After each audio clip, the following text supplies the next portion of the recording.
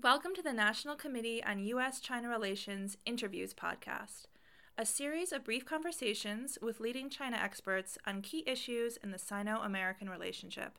For more interviews, videos, and links to events, visit us at www.ncuscr.org. Good afternoon, everyone. I'm Jan Barris, Vice President of the National Committee on U.S.-China Relations, and I'm delighted this afternoon to welcome Barbara Finamore, the Senior Attorney and Senior Strategic Director for Asia at the National Resources Defense Council, to the National Committee's podcast interview series. I'm delighted for a number of reasons, not least of which is that I've known Barbara and her husband, who's also a China specialist, for many, many years, and we're delighted to have her with us today, especially because she has just come out with a new book that someone told me before I read it was sort of filled with a lot of technical things and dense, and so I thought, oh my God, that's not going to be my cup of tea. But when I sat down to read it, I found that that was not the case at all. And instead, it's a book that's both interesting, a quick read, and just filled with lots of good information about China's path on how to change its environmental policies from ones that perhaps we and they were not so fond of 15 years ago to now a new path that's actually a model for the rest of the world to follow. So let me start out, Barbara, by just again saying how pleased I am to welcome you here. And I was on a train a couple years ago, and my seatmate was someone who, when he heard that I was involved in China, somehow we got involved in talking about what China and the United States are doing vis-a-vis energy policy. So this was maybe 2 or 3 years ago. And he was very anti-China in this. And he said, oh, they're killing their people, the air is terrible, the pollution is awful, the water.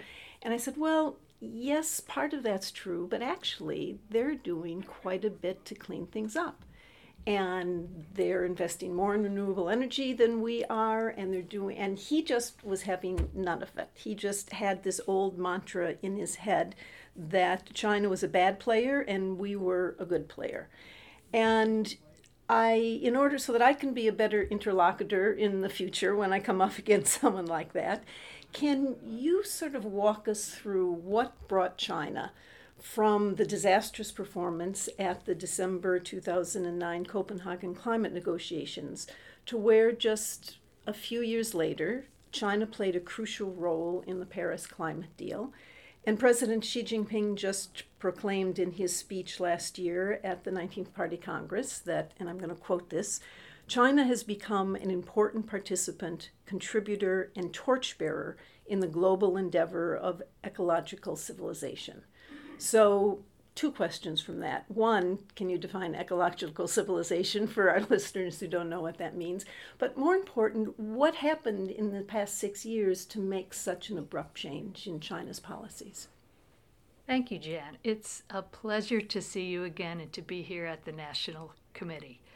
And you asked some very good questions. My book actually explores China's remarkable transformation from a climate outlier, who indeed was widely blamed for the failure of the Copenhagen summit to reach a global climate treaty, to what President Xi now calls a climate torchbearer and a leader in the global clean energy revolution. And I think I can explain it very simply. China, like most other countries, has always acted in what it perceives to be its own national interest. And for many years, it believed that resisting obligations to reduce its greenhouse gas emissions were not in its own best interest, was a plot by the West to keep it from developing. But the evolution of China's thinking, it still is acting in its own self-interest, but it has redefined that self-interest to include climate change action. Why is that? Because within the definition of climate change action, we see China realizing that climate change action is essential to protect its own energy security as its oil imports continue to rise, to protect its food security and its water security, because China is one of the countries that's most vulnerable to the impacts of climate change.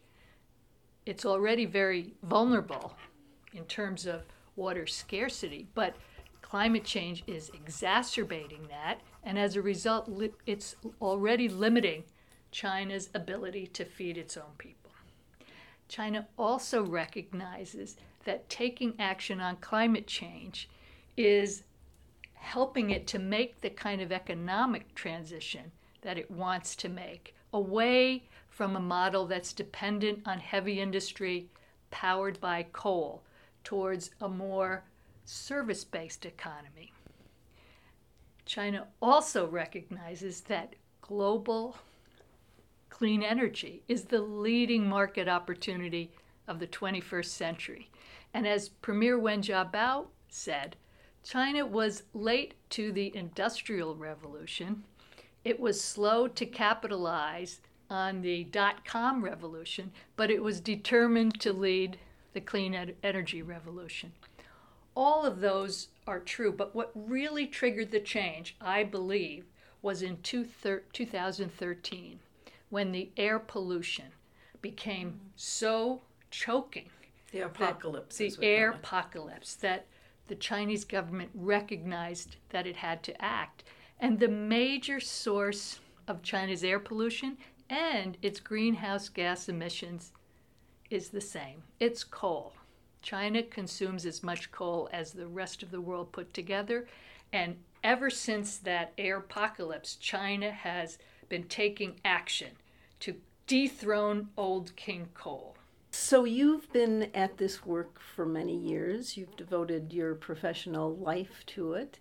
I imagine you derive a great deal of satisfaction from the changes that have gone on in China, and I hope that you feel that you and your organization have in fact been a part of bringing about some of these changes in attitudes. Can you just tell us briefly how the Natural Resources Defense Council first came to be in China in the first place? You were the first international NGO to launch a clean energy program in China. What gave you the chutzpah to think that you could do it, that the Chinese would let you do it? And what were the main challenges you faced in bringing that about? It's an interesting story. I actually began my career at NRDC in our Washington office as a litigator. And I would probably still be doing that today if I hadn't married a U.S. diplomat and moved with him to Beijing in 1990.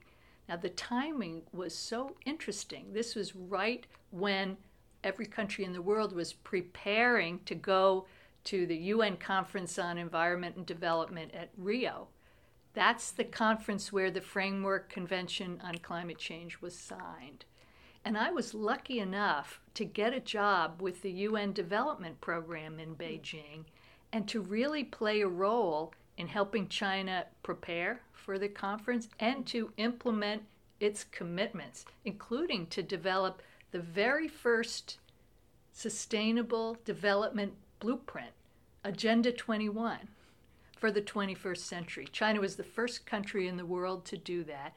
I was lucky enough to help them, be an advisor to them in the preparation of that. So I got to meet people from every single government agency, from environment to agriculture to health to planning, and learn from them what China needed to move in a more sustainable development direction. That's certainly very helpful. I was pretty much the first U.S. environmentalist to be in Beijing at the time. Mm-hmm. But because I had spent so many years at NRDC already, I could see the role that NRDC could play in helping to bring U.S. best practices to China. And so when I came back to Washington, I wrote a memo to the head of NRDC. I said, we need to have a China clean energy program.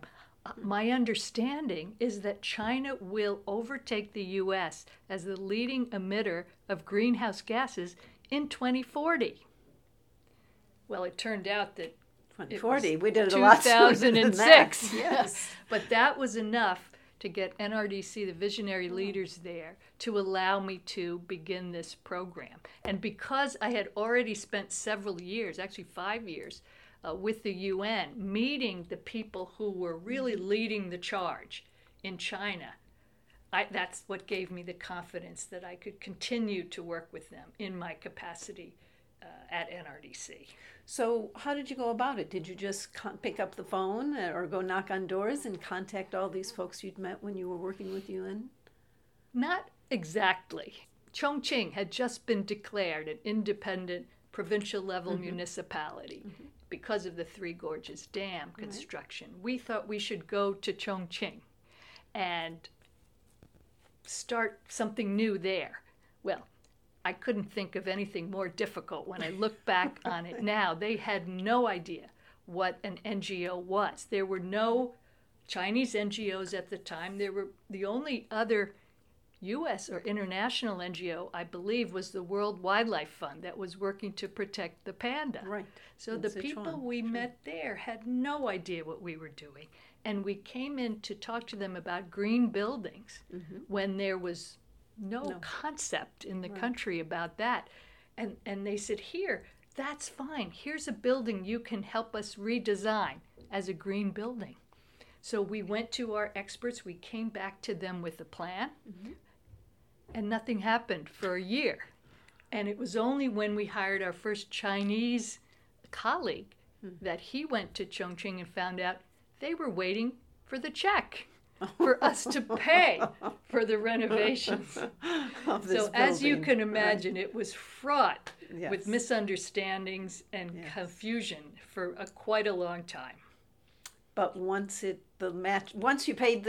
wrote the check or found somebody else to do that? We didn't write the check. We brought together a coalition of U.S. companies that together we moved from Chongqing to a building in Beijing that the U.S. and Chinese governments had decided should be the first green building, but nobody had any money.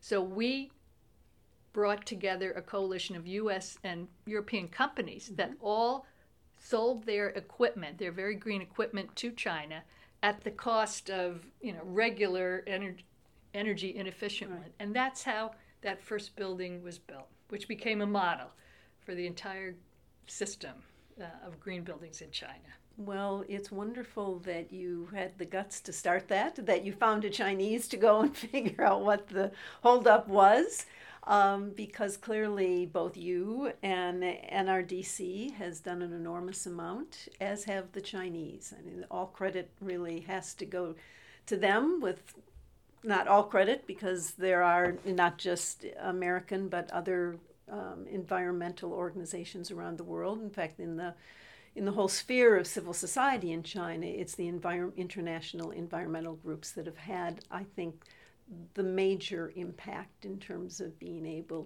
to help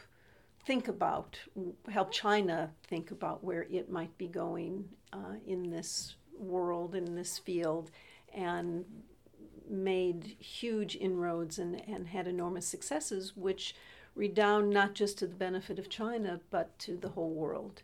So congratulations for that. You want to add something? I just want to add a shout out to my colleagues. We now have 50 people in our office in Beijing who every day are working to help China curb pollution and accelerate the transition to a clean, low-carbon economy.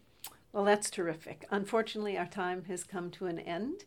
And I want to thank you again for doing this. I want to urge all of our readers, if you've liked this first 10, 12 minutes or so of listening to Barbara, we hope you will watch the video, which we are about to make in the presentation that she does on this book that she's written. Again, I want to tell you all you should go out and get it. Barbara Finamore, Will China Save the Planet is the name of the book. It can be found on Amazon. And Barbara was just informed by Amazon that it has just been named as the #1 new release in public policy, which is a great thrill for everybody. So thanks again, Barbara. Thank you, Jan.